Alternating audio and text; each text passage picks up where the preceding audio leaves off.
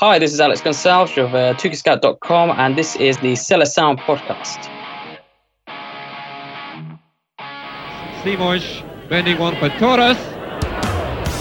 Eusebio. Oh my word!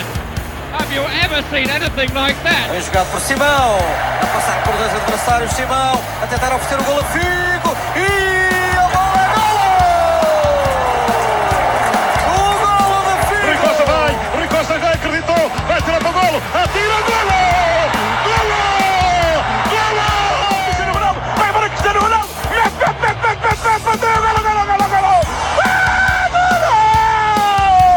Ronaldo! Obrigado, Cristiano! Portugal vai Éder, chuta! Gol! Gol!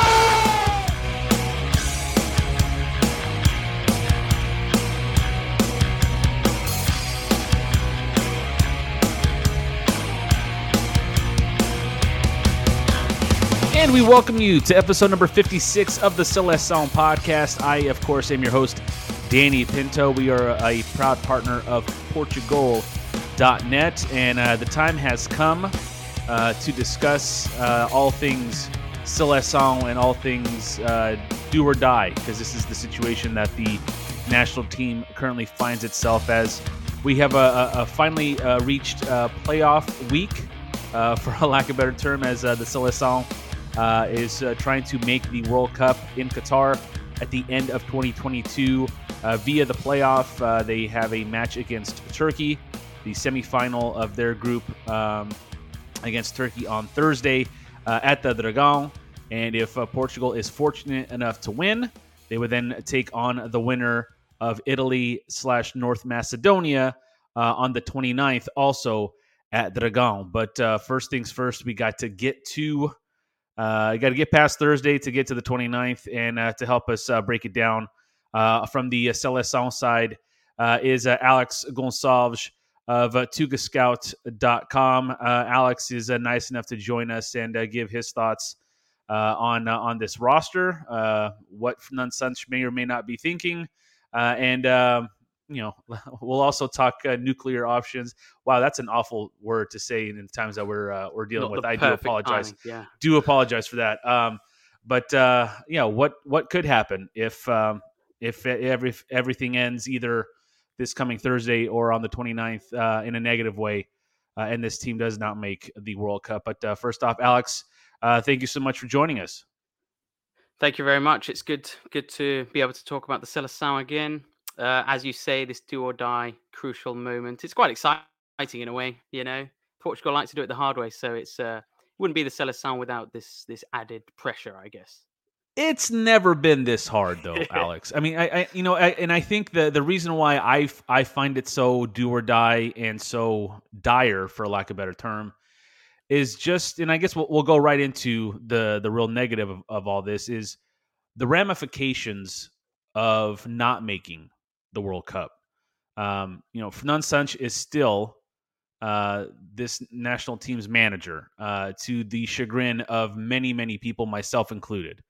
But if this team does not make it to Qatar at the end of November and participate in this World Cup, I just have not a terrible feeling, but I just have it's just an unknown, considering some of the contributors to this team for the better part of a decade. Like, what happens to them? Are we going to see the swan song of a Pep, a João Moutinho, a José Fonte? Of course, the biggest one is Cristiano Ronaldo. But, I guess, from your perspective as we'll go with the fan part of you. What's the perspective of the fan that Alex Gonçalves is of this national team? What are your kind of thoughts heading into these, hopefully, two important games at the very least? Well, I mean, what I would say is that in terms of personnel, this is still an incredibly strong Seleção. It's a very strong team. We know the absentees, and there's maybe more to come. We're missing some crucial players. In terms of the team itself, it's more than good enough, to have already qualified. Is it good enough to get through Turkey and Italy? Yes. On paper, I would say that in that bracket of North Macedonia, Italy, Turkey, Portugal's team is the strongest. maybe that's the fan part that's speaking a bit too highly of Portugal. But when you look at the team on paper, it's quite remarkable. Still, the strength and depth, even with the injuries that we've had, we're missing some crucial players. Of course, Renato Sanches is going to be huge. Juan Cancelo for the first game, massive. Ruben Dias at the back. Nelson Semedo's been fantastic for Wolves at right back. So we're missing 2 key right backs against Turkey, and still we've got 3 in the squad, and they're all very competent right backs. So the fan part of me, of course, is nervous. Also excited. This is the kind of matches we support. We enjoy about football. Nervous but excited and optimistic. That's the fan side. Yeah, the optimism. I guess you have to be optimistic in a situation like this. I guess the expecting the negative is a very Portuguese kind of outlook in most everything, not only in football. But you still have a chance to make the World Cup. You have a team that is, as you mentioned, good enough on the field and on paper to make it to Qatar at the end of this year. But we've also just seen what again. I go to what could happen, and there's obviously ramifications of what could happen if they don't make the World Cup. Obviously, number one, it would be the likelihood that Fernand Sanches is gone. And I just the unknown of what happens with this national team, and also not even that, but just then knowing there's going to be a World Cup without Portugal if this does not go our way is just it could be such a kick in the gut to such passionate fans that this Portuguese national team has.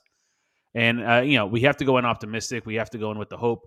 But we've been optimistic of a change for a while, and we're just kind of trying to figure out when is enough. And I guess that answer is if we do or we don't make the World Cup. So pins and needles for sure, Alex. Absolutely. Do or die, as you said. Yes. Yeah, it's definitely do or die. Let's go over the roster here that Fernand Sanches announced on St. Patrick's Day, March the 17th. And first, we'll go over the roster, but let's kind of graze and you mentioned some of the names already, graze the guys that are not in. Ruben Dias suffered an injury. He's going to be out. He's now been out for about a week of the 3 to 4 weeks that he is expected to be out. Nelson Smith, as you mentioned, was playing very well at Wolves. He's not an option at right back this go around. Renato Sanches, who was already going to be out of the Turkey match because of a yellow card accumulation during qualifying group stage, he has suffered an injury. I think it was a hamstring. He's out 2 to 3 weeks.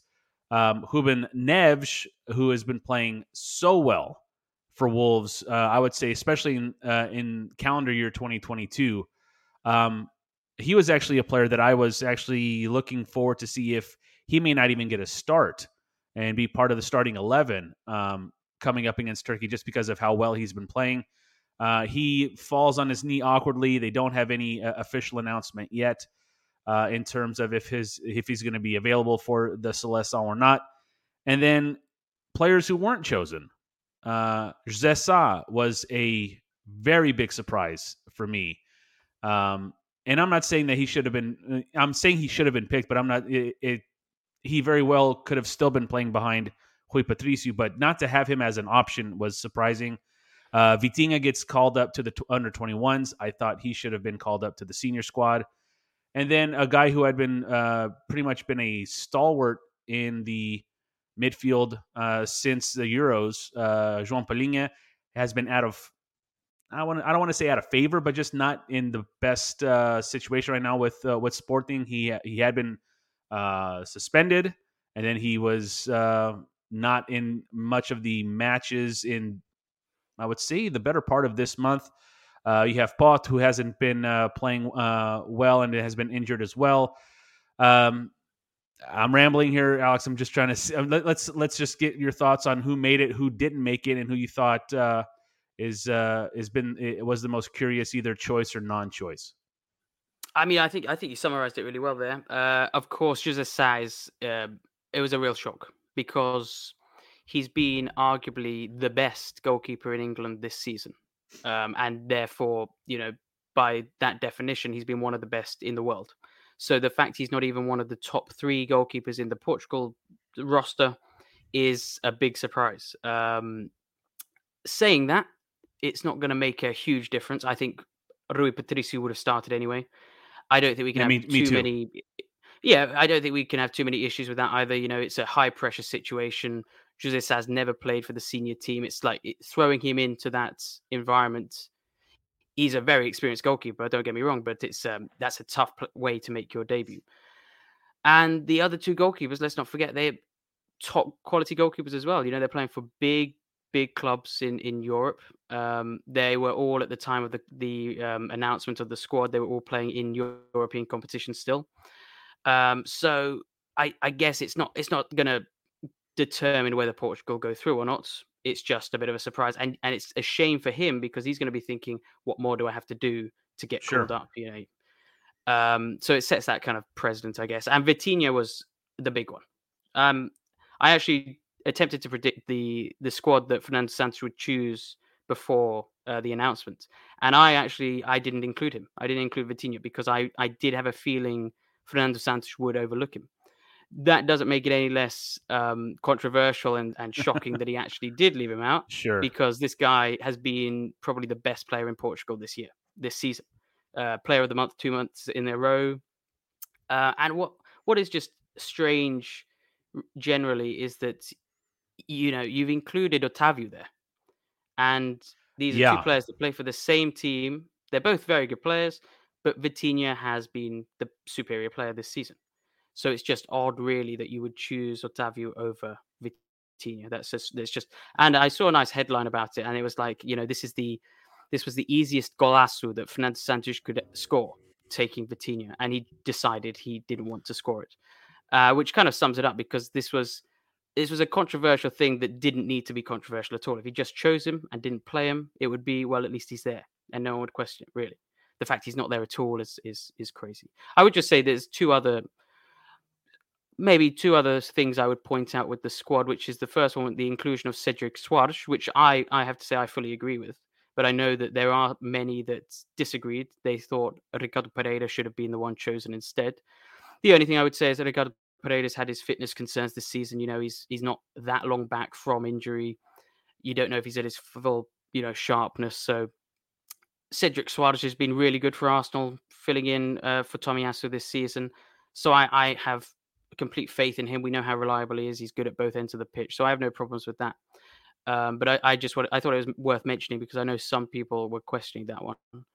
And the final one that I just thought was, it's not controversial. It's just I would have tried everything to try and fit him into the team is Rafa Silva, because I wouldn't say he's having an amazing season. He's having a good season. He's crucial to Benfica, but he just offers something so different to the other forwards.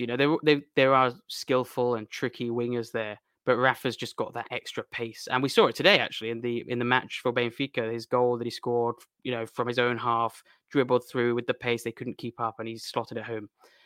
So I just feel like when you're chasing a game in the last 10 to 15 minutes, Rafa Silva is the guy you want to have off the bench to bring on to make that impact. So that's just the other one that I feel hopefully won't determine whether Portugal go through. It would have been nice to have him in the squad.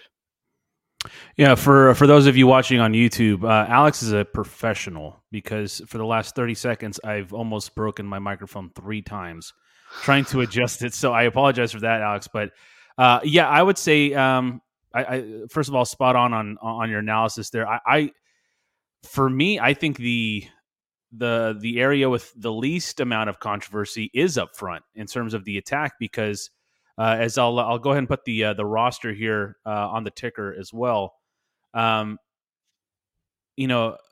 Ronaldo is going to be a surefire pick no matter what. But you have João Felix, who is definitely in form right now with Atletico Madrid. Diogo Jota is cementing himself as a contributor for Liverpool in their hopes of trying to catch City in the Premier League, and then you have I would say I don't want to say a comeback of sorts for Gonçalo Guedes, but he has been playing much better of late and has been scoring big goals for his club. Andre Silva again getting on the score sheet recently for his club as well in Germany, and I think up front it's strong. Now it's how you use them from the midfield up with guys like Bernard Silva and guys like Bruno Fernandes, where you can try to hopefully get something in terms of a cohesive attack from the midfield to those forwards. But yeah, got to have balance, got to have it there. But for me, I think the biggest concern right now is obviously the middle of the defense at center back. It seems like we are in a time warp where we have old options once again at the center back position, where Pep has had once you get to his age in the game of football, little nicks here and there become more and more frequent. And I know he had something a couple of weeks ago. He did play the full 90 as we record this on Sunday afternoon.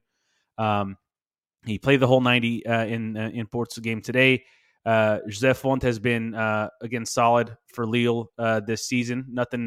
He's never been anything other than solid, other than just getting older, and that's been the bugaboo on him for so long. And you do get an injection of youth with Gonçalo Inácio from Sporting. Those are the three center backs that Fernando Santos has chosen. You do have the option of playing Danilo Pereira in the middle there if you so choose. He hasn't played much center back for PSG this year, but I think that's the concern for me. And also, I know that João Cancelo is out for Turkey, but I thought that having three right backs was a bit of a curious decision, simply because if you only have two, and João Cancelo is one of them, and either Cedric or Diogo Dalot get injured in that Turkey game, well, then you're damned if you do and damned if you don't. I just thought that there was an opportunity there to, maybe add some attacking, especially somebody like Vitinha in the middle that you can bring off the bench for the Seleção. But I think it's more of, as much as we want Fernando Santos to change the way he approaches the game, I think in this selection period for this international break and this World Cup playoff, injuries I think kind of hampered him in what he maybe was trying to maybe do something different for these playoffs. Completely agree. I would agree completely with the suggestion that centre back's the weakest point, or the position that we probably have most concern with. What I would say is I don't disagree with the players he's called up. I would have called up the same players. I think they're probably the three best options right now available. And on the age thing, I mean, it's a concern because you can pick up the injuries more frequently. But these guys are like still at the top level in terms of fitness and athletic ability. I mean, we've got to remember the centre backs that Italy played in the final in the Euro 2020, I should say, not 2016, definitely not. They were old centre backs in 2016 as well. And 2016 as well. That's true. Yeah. So, I mean, there's a theme there that the old centre backs are the way to go if you want to be successful in tournaments. I mean, I would have no problems with José Fonte and Pep partnering each other in the heart of defence over these one or two games if we get through it. The experience is invaluable, I think. So, I mean, in terms of the starting two, I've got no problems. It's kind of comical. I saw that some people were suggesting we could start the exact same back five with the goalkeeper and the four defenders as we did in Euro 2016's final. I saw that too. It's quite great. Extraordinary. Yeah, I mean, 6 years on and it's the same. But listen, I think it's going to be close to that. I think that is close to the best backline that we have available right now, with the suspensions, with the injuries that we have. It's a concern, I agree, but I think I can't criticize Fernando Sanchez's choices in terms of the centre back choices he made. Well, let's go ahead and criticize Fernando Sanchez, not for that specifically, but I've in preparing for the interview and stuff, I couldn't find anything. And again, the game in November is so many tweets ago that I just kind of want to get your opinion as we sit here. Well, let me get your opinion of what you felt after the Serbia match where Portugal lost 2-1 and then put themselves in the position to be in the playoff. What has been your stance on Fernand Sanch, and should he be managing this playoff in your opinion? Yeah, that Serbia match. It was a while ago, but it's still there in the memory quite strongly because it was so atrocious. I don't know if it was the plan to just sit back and try and grind out a 1-0 win or even a draw because we knew that would be a suitable result. It was a bizarre. Alex, you do know who the manager is, right? Even so it probably was the plan. Even by his standards, it was bizarre. I mean, to be fair, we've seen some really interesting games with Fernand Santos in charge. I think we forget that as well. Like, I remember we played Serbia before. We won 4-2, I think it was, in the previous qualifiers for, it must have been World Cup 2020 or World Cup 2018, yeah, or the Euros 2020. I think that's the right, yeah. And it was a great game. And there's been many games where Portugal have looked really good going forwards. It was a while ago now, and that's the problem. It's been stale for too long. But we have seen evidence in the past that with Fernando Santos at the helm, Portugal don't have to be the ugly ducklings. He showed it after Euro 2016 when he started bringing. I mean, that Euro 2016 squad was limited. I still think it was a great team, but it was limited. And Fernando Santos played a blinder, I think, in the way that he approached that tournament with what he had, with an aging team as well. Then he was bringing through these excellent players. Bernardo Silva was coming in, João Cancelo was coming in. You know, you had these amazing players being added to the fold, and the quality of football improved. It did improve. In the big moments, it hasn't. That's the problem. In the big tournaments, he seems to shy away from the fluid football that has made Portugal both entertaining and successful in qualifying matches. And I don't know what it is, but this last qualifying round, you know, in a relatively straightforward group, with all respect to Luxembourg and Ireland, it wasn't an overly complicated group, but Portugal somehow just made it really complicated, even against Luxembourg, who I have a great respect for. Luxembourg, I think they're improving a lot as a nation, but it's still Luxembourg. They're going to have limited resources and a limited national pool. Just overcomplicated it so much with this style of football. So the criticism is absolutely warranted. Should he be in charge for the playoffs? I will probably be in the minority when I say probably. I think that it's a very difficult moment to change the manager. I mean, imagine if you change manager, you bring in, let's say, Paulo Fonseca, who would be probably the dream choice for many, I would say. And then Portugal don't qualify under this new manager. Sure. It's a very tricky starting post, you know, to fail to qualify for the first major tournament of this century is a big, you know, that's an uphill battle straight away. I mean, so obviously that's looking at it from what if we fail? You know, that's the angle. What if we fail rather than what if we succeed? I think the other thing is with Fernando Santos, we know that he has what it takes to get through playoffs. He did it with Greece. He got Greece through.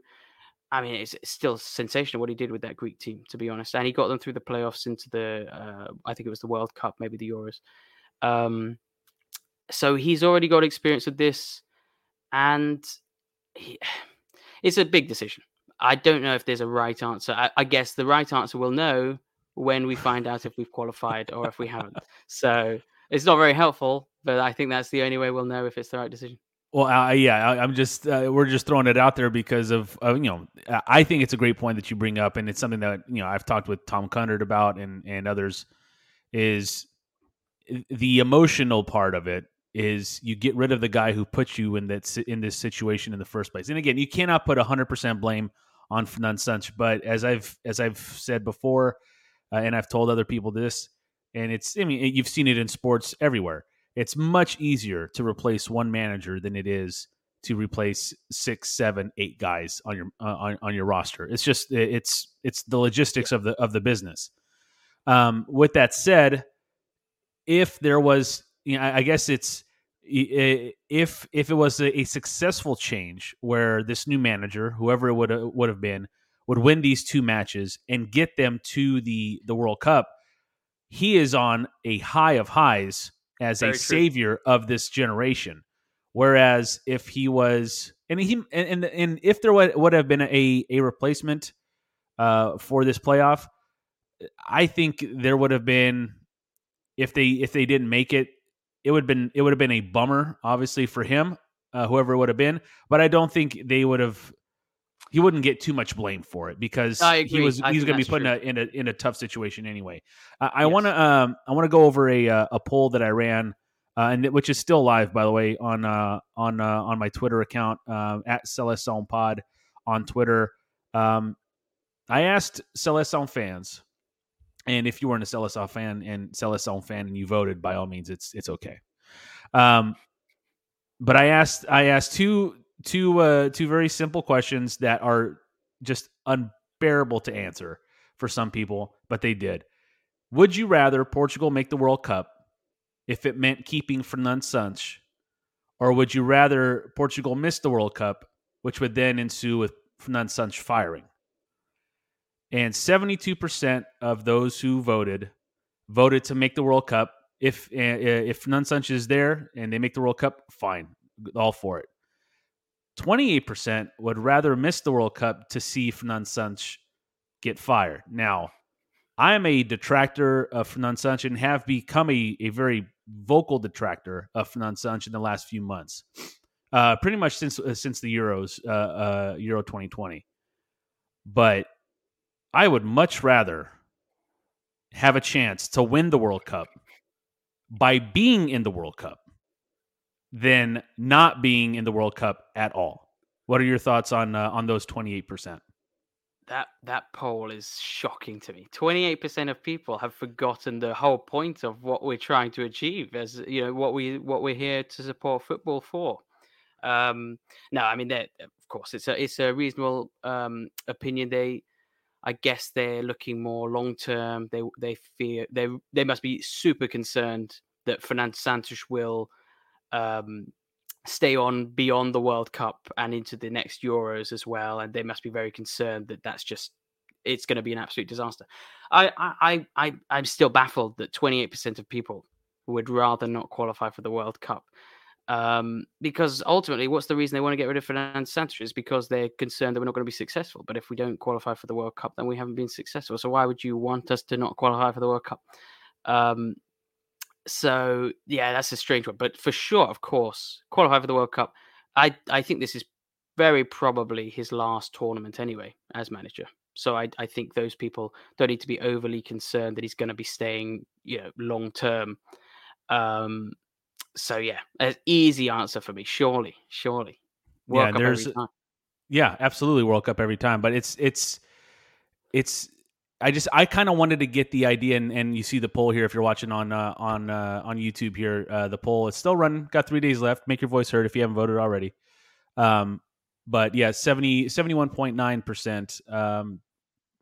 Taking an appearance in the World Cup again if it meant Fernando Santos had to stay. And then this number here is I don't know if it's I don't know if I was expecting more, to be honest, just because he has been such a volatile subject in terms Divisive. of absolutely, very divisive. But it was interesting to see get people's thoughts on that. But we're talking without. Go ahead. I do wonder. Sorry, I just wonder how many people are answering that with the emotion, in the desperation. I think if they really ask themselves, of course they would rather qualify for the World Cup. Surely. We'll have to ask that 28.1% at some point. I'd love to. We're talking with Alex Gonçalves here of tugascout.com. You can follow Alex on Twitter at ALJEEVES. And also follow Tuga Scout at Tuga Scout PT. He's kind enough to help preview our do or die situation here with the Seleção. I'm going to give you what I have been told is a hot take, and what I have been also met with a bit of resistance in terms of my opinion. I feel that if Portugal do not make the World Cup, I feel that Ronaldo will retire from international football because I don't see him getting up for Nations League games this summer, and I just don't see him unless he takes time off and comes back for European qualifiers that begin in calendar year 2023. I just don't see him coming back because the World Cup is the last. It's the missing piece for him. And I'm not saying that, if they make the World Cup, Portugal's going to win it because that's crazy. But I don't see him sticking around for 2026. And if he's not sticking around for 2026, I'm not sure what else he can really accomplish other than just extending his goal record. So I am of the opinion, and I haven't heard anyone else say it, so I'm not trying to be like, oh, if it happens, like, look, I said it first, but I'm just trying to get into the mind of someone who is so competitive and is driven by excellence and by being the best, to not having an opportunity to solidify that in a World Cup tournament.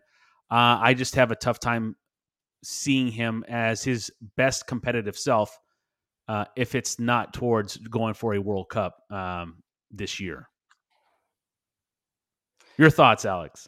I've stumped you. No, I think it's very possible. I think it's very possible for sure. I don't think it would be something that he would do immediately.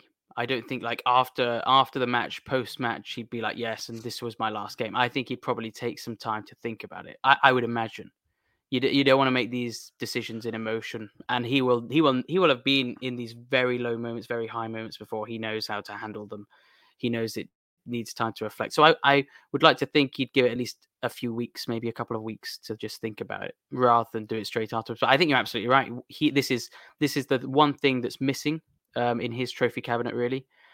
And if it's not this year, I can't see him being around in 4 years' time. I mean, you never know with Ronaldo. You never know. Yeah. In 4 years' time, he could be still going strong for Sporting, maybe, and gets called up. And we've seen it with Zlatan as well. But with Zlatan as well, he came back from retirement with Sweden. I don't know if he actually managed to make the tournament in the end, but it happens. I mean, what I will say is that I have a lot of respect for, and it seems to be in Portugal particularly, most players don't seem to retire. They seem to just they're always available. For as long as they're playing for their club, they're available. If they're not good enough, they're not called up.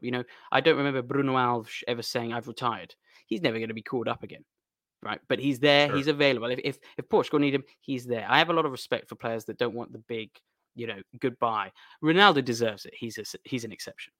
But generally, I just thought it was worth noting that generally it's quite nice to see a lot of Portuguese players. They don't retire. They're always there, even if they know they're not good enough.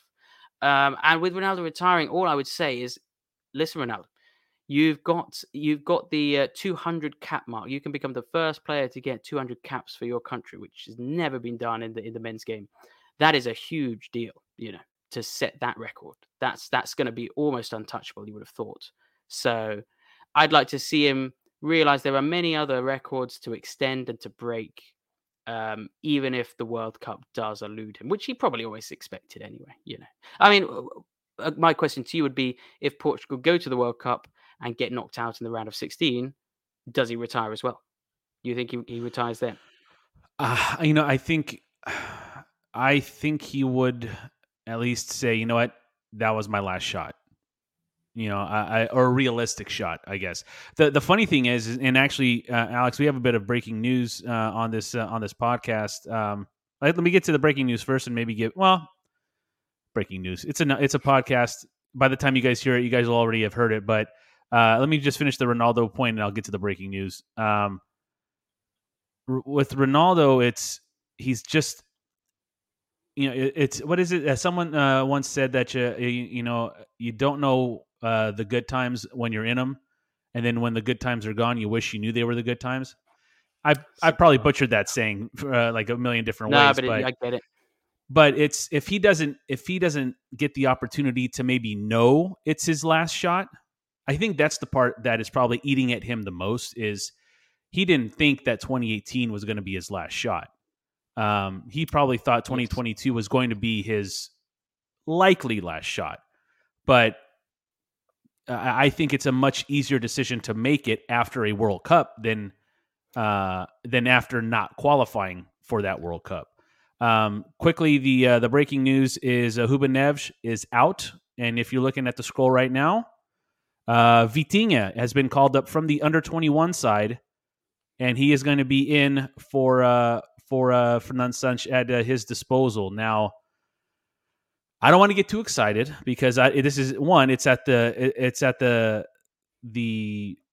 behest of Ruben Neves not making it, and obviously that knee injury must have been something just that it wasn't gonna right itself in about a week or so. But I don't want to get too excited simply because we've seen an informed young player be called up to a national team in a big competition and not see 1 minute, and that was Pot during the Euros.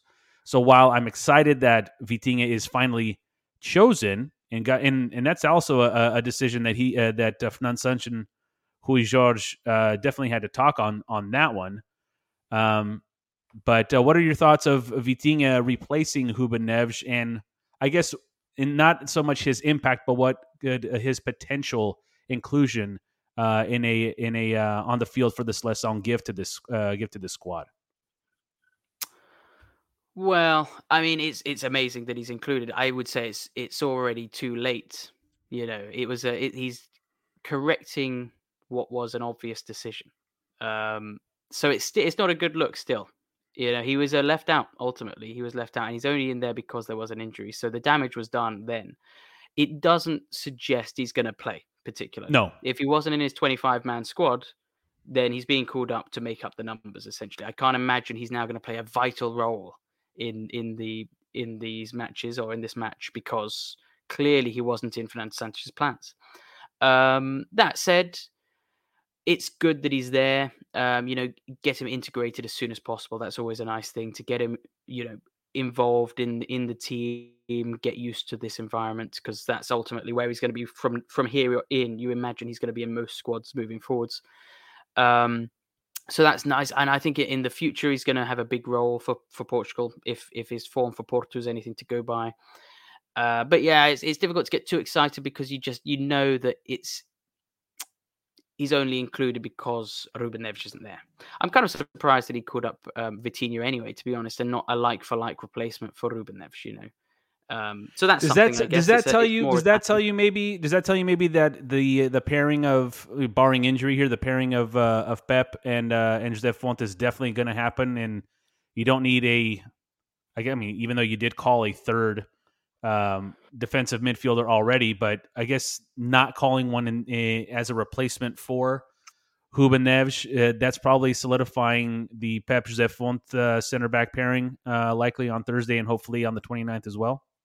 That's true. That's true, actually. Yeah, because Danilo, we thought, well, you've included him because he can serve both defensive midfield and centre back. And then when you lose a defensive midfielder, you've kind of nullified his potential, really, to play as the centre back, because he's probably going to be played as the defensive midfielder. You would have thought, looking at the squad, he's going to be the defensive central player there. So I think that's true. And I think it was always the plan, wasn't it, to play Pep and Font, I imagine. Danilo's just playing that role as potential fourth choice, really. I think even Inácio, don't you think, would be ahead of Danilo Pereira in the pecking order?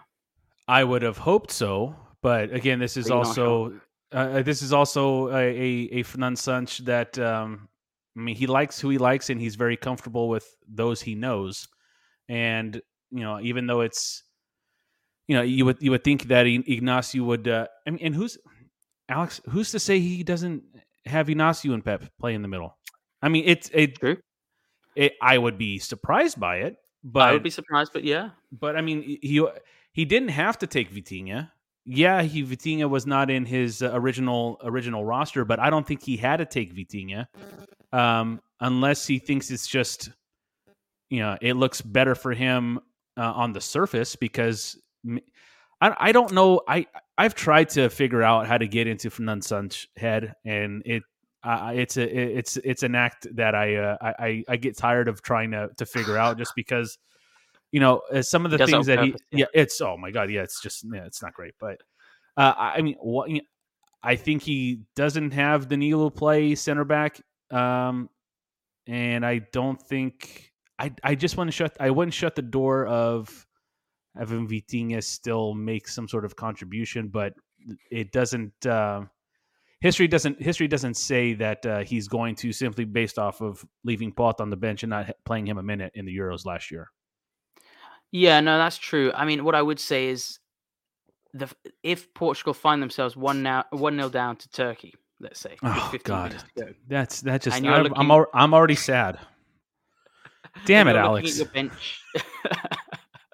We've got to get used to it. It could happen. You never know. Oh my God. And you're looking at the bench, and you don't want to ruin the balance completely. You don't want to just throw on all your attacking players and go gung ho. You're looking at it for a central midfielder that can impact the game. You look at the options in terms of central midfielders. Vitinha's the one, isn't he? Because I would like to assume that Mateus Nunes is going to start. He offers something a bit like Renato Sanchez, I think, with the directness, explosiveness. Hopefully, he's going to start. If you're looking for someone else to bring on, you're not going to bring on João Martinho, are you? You're not going to bring on William Carvalho. You wouldn't have thought. Well, then again, it's Fernando Santos, but probably not. Yeah, João Martinho is probably going to start. That's true. Yeah, which is all right. But yeah, you look at the bench and you go, Vitinha's probably the man. Suddenly, he's become invaluable because he's the option now that you want to use. That he's going to add that attacking flair from the middle of the pitch. So, in that sense, maybe he's still going to be used. But I think the only way we would see him is if Portugal are losing. So let's hope we don't see him and we're winning 3-0, and then he brings on William Carvalho and shuts up the shop. There it is. We're talking with Alex Gonçalves of TugaScout.com. You can follow Alex on Twitter at ALJEEVES, and you can follow his Tuga Scout account, easy for me to say, on Twitter as well, at Tuga Scout PT. We are reviewing the roster and trying to get a semblance of a preview for Thursday. I'll probably not get the nuts and bolts, other than we'll try to get a prediction from you, Alex, on who you think may be in the starting 11 for Thursday. But could you see a scenario? I love playing hypothetical with our guests sometimes, but I just like to get other people's opinions here. But could you see a scenario where Portugal makes the World Cup and Fernando Santos is not the manager of that World Cup team? No. I don't think so either. No. I mean, of course it's possible, but Oh, I'm not going to say absolutely not. But by the way, that was option C that I didn't put on the poll because I knew that it would probably go 95% in that way. That's true. Yeah. No, surely, yeah. And I think the fact that they've stuck by him now is because they're backing him to qualify. Why would you back him to this point just to sack him before the World Cup? The only way is if he decides to leave. That's the only way. I can't see him doing that. He's a proud man, and rightfully so. He's done incredible things as a manager. So I just cannot see him walking away from the opportunity to lead his country with the ultimate job, isn't it? To lead your country to the World Cup final, So I cannot see that at all, even if that's what everybody wants. Yeah, I guess the logical side in my brain says that obviously that's not going to happen if we are fortunate enough to get by Turkey and by either Italy or North Macedonia on the 29th. With that said, in terms of, we talked about how a new manager into a playoff scenario would be very difficult on that manager. You then have, I guess the flip side on by making the World Cup and then getting rid of Sanch is you then have the Nations League, which call it whatever you want, but those are 6 guaranteed games in, I believe, June and July and maybe September. I'm not sure. I don't have the schedule in front of me. But you could, you can use the Nations League like some teams did the first go around where it was, Ronaldo maybe doesn't have to play in the Nations League. You could rest him and have some players try to get a little bit of run for up front. you could have, these younger center backs trying to get some time together. You don't need to play Pep if you want to play him and save him for the World Cup. You could tinker with, the formation. You could finally maybe try that 3-4-3 with the abundance of wingbacks that we always seem to talk about, but in this go around are not at our disposal because of injury and yellow cards. So I, for one, it would be, if you look at it, he got us to the World Cup. He said, right after, a few days after the Serbia match, he said that he would leave. No one would have to fire him if they don't make the World Cup. Well, that's a low bar. No, exactly. That's a low bar. So if I don't want someone with the talent that this national team has, I don't want someone like that with that low of a bar leading us or attempting to lead us into the World Cup. Now, I'll thank him for getting us there if the team gets there, but I would be very open to allowing Fernand Sanch to go if we made the World Cup, relieving him of his duties, and then having someone like a Paulo Fonseca or an André Villas-Boas start implementing his system for 3-4 months before the Nations League, and the players already know what to expect coming into this summer's tournament. And then you start building that camaraderie with coach and staff for a huge tournament in November, the World Cup. So I guess I'm option C, get us there and then say goodbye and just watch it from home. That's where I'm at right now. It's a great point that you make with the fact that you do have a big load of preparatory matches, for the World Cup. So it is very different than between the Serbia match and this one, where there was nothing. It was just straight into it. So logically, yeah, it makes much more sense to do it between the playoffs and the World Cup. I just think that they've stuck by him until now. I can't see it happening, but I do agree with your logic that it's very feasible because of the however 6-8 matches with the friendlies, as well. So yeah, there would be enough time for the turnover. I also, I do wonder if all of our centre backs were available. If Ruben Dias was there, if João Cancelo was available from the first match, Nelson Semedo was there, if he would have gone with the back three. I do wonder. It would have been interesting to see if he would have. He would have tried it, because it would be fascinating. I think about that too, and it was something that I had discussed with Tom after the Serbia match. Is Fernand Sanch, and you said it during this interview. He's a very proud man, stubborn probably to a fault. He's given a lot of players their first caps, so it's not like he's playing 37-year-olds all over the field. But you can't teach a dog new tricks, is a saying, but he also can be smart enough and know that if I don't know how to correctly implement a system, it doesn't mean that I shouldn't try to get someone who can help me. He's not the only coach there, Alex. You could have a guy who, a tactic guru who is well versed in the 3-4-3 in the wingback system. That the majority, I would say, a loud portion of this fan base has been dying to see, given the amount of talent and the type of talent that this national team has. And if he's too proud to bring in someone that can assist him in just familiarizing himself with that system, to be like, all right, I haven't done it this way. Show me why this may work with this team. And again, as I told Tom, I don't know that he hasn't done that. But it just seems... Go ahead.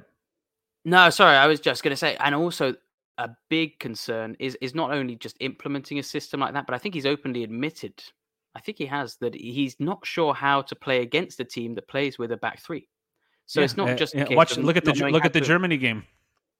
Exactly this. And so that's a big concern, because who knows? Italy could easily play with a back three. There's a very Italian system. They could easily play with the back three, and then suddenly you're like, this is going to be a grueling test, because he does have a history, it seems, of struggling not only to implement it, which is fine. He has his system, but if you don't know how to counteract it, then there's a serious flaw in your managerial ability that you do have to fix. Whether that be, as you say, bringing another coach in to help you try and counteract that.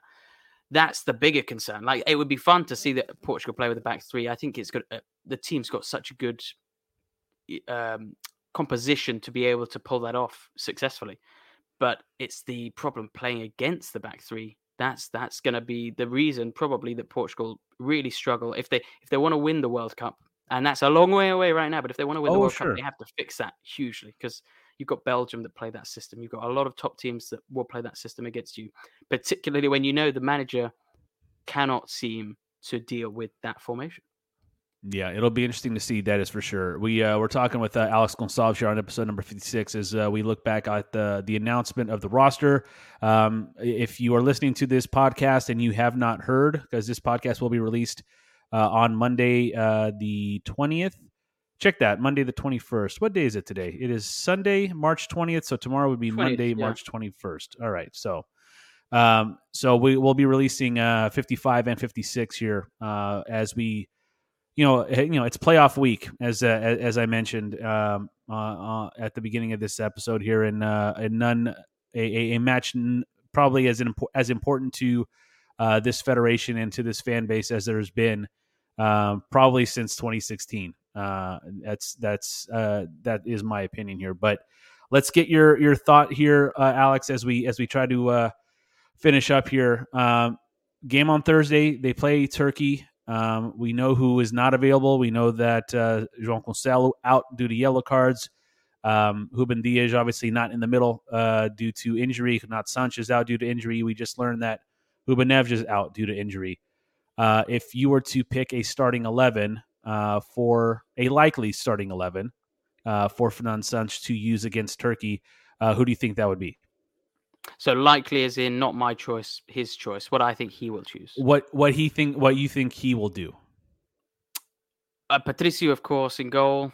Font and Pep, I think he's going with for sure back as the partnership at the back. I think he'll go with Dalot.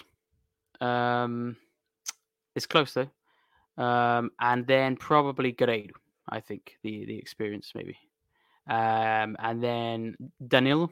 I really hope Mateus Nunes, and I'm going to say it, I really think he should start. I'm sure he will start.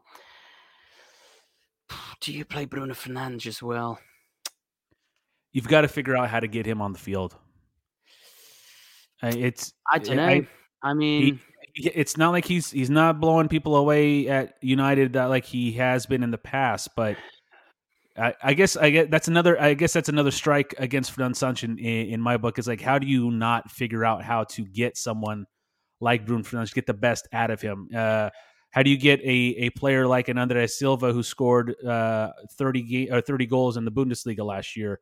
How to get him in, and sometimes it's just the hand you're dealt, and maybe the roster just doesn't mesh well given who's on it, because it's not like a club team where you could just get someone out and that's it. But you got to figure out a way to get Bruno Fernandes in there. That's just my opinion.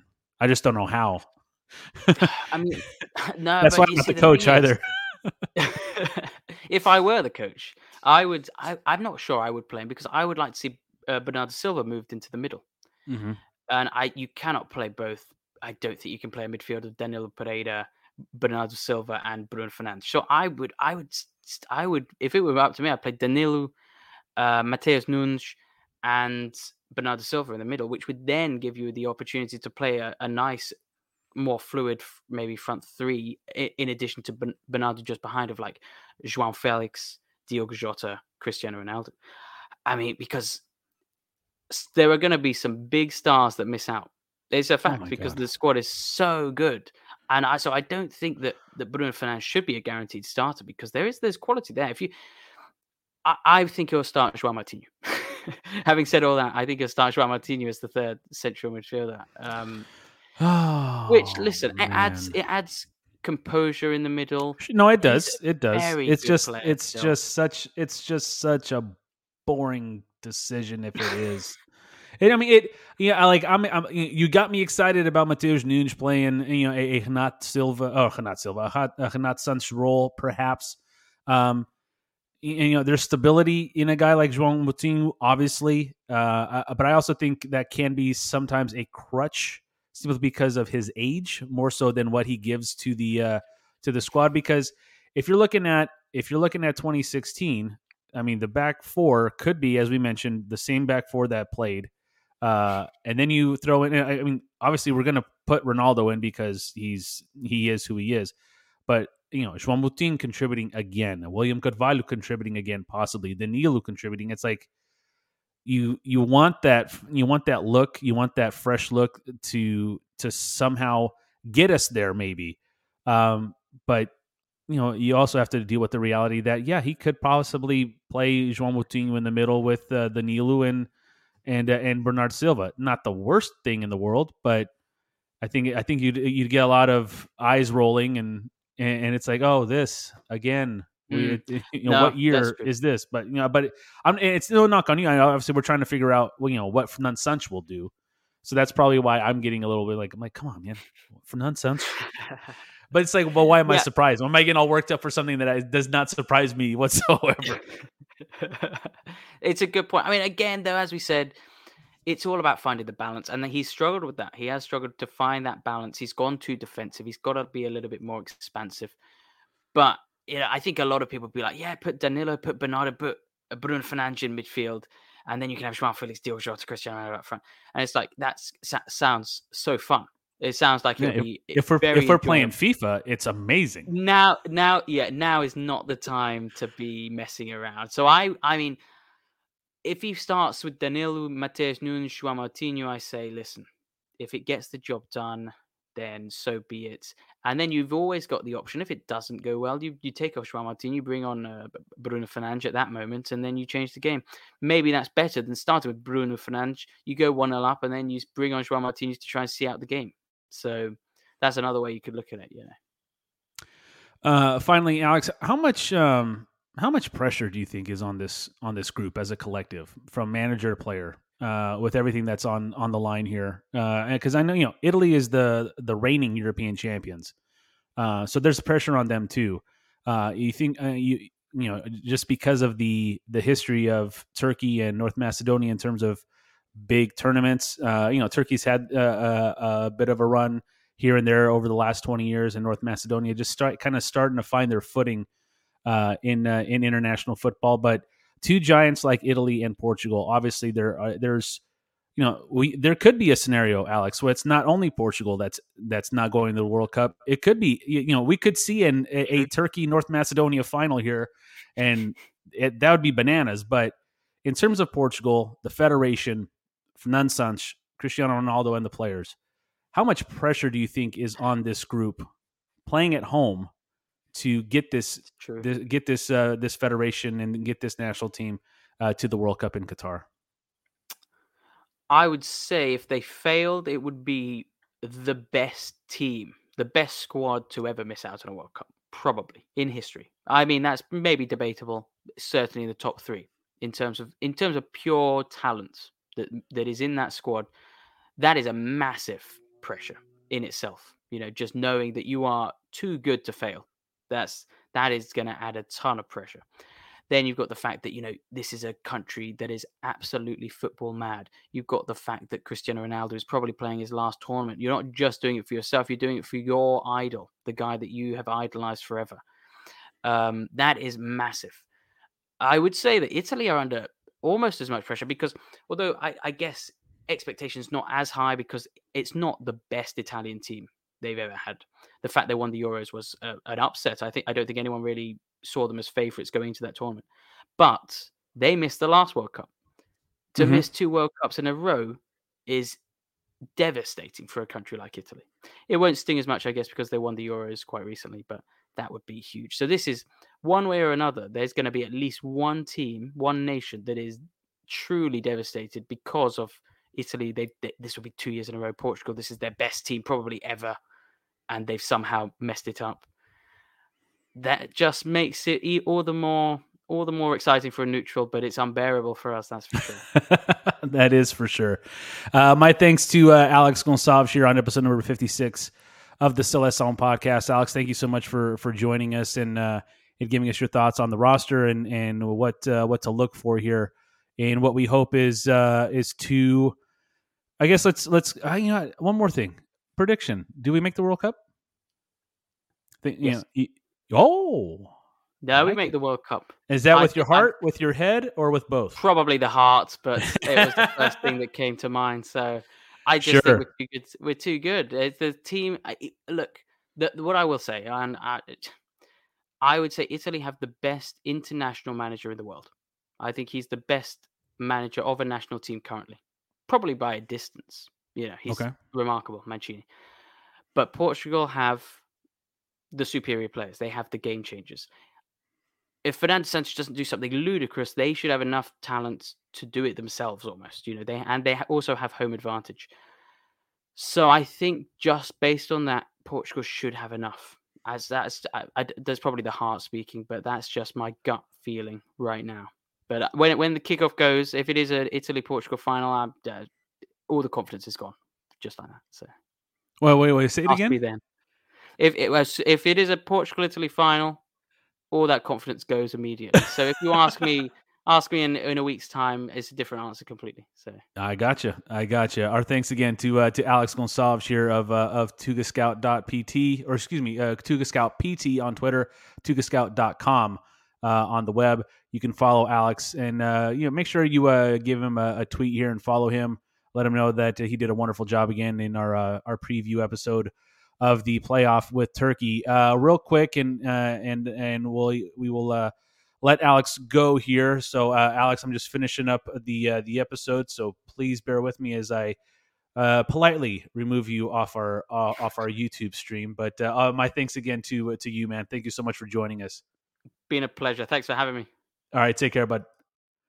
That will do it for our episode here, episode number 56. So let's give you a bit of a breakdown of what could happen, or in terms of what we try to do here on the pod, depending on how everything goes. So if Portugal do make it to the 29th, we will have obviously a review of the Turkey match, and then we'll preview the final, whether it's against Italy or North Macedonia.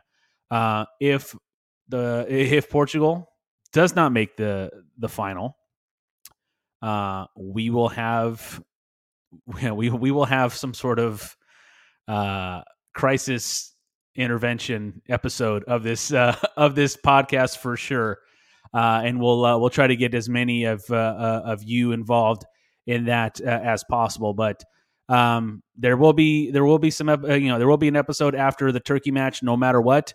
Hopefully, it's a preview of the final, and then if we have that preview, we will have a review of that final. Hopefully, a positive one, or we'll have that crisis moment. A few days after maybe the first one could have been. So, all that to say is just keep it tuned in to the Celestin podcast.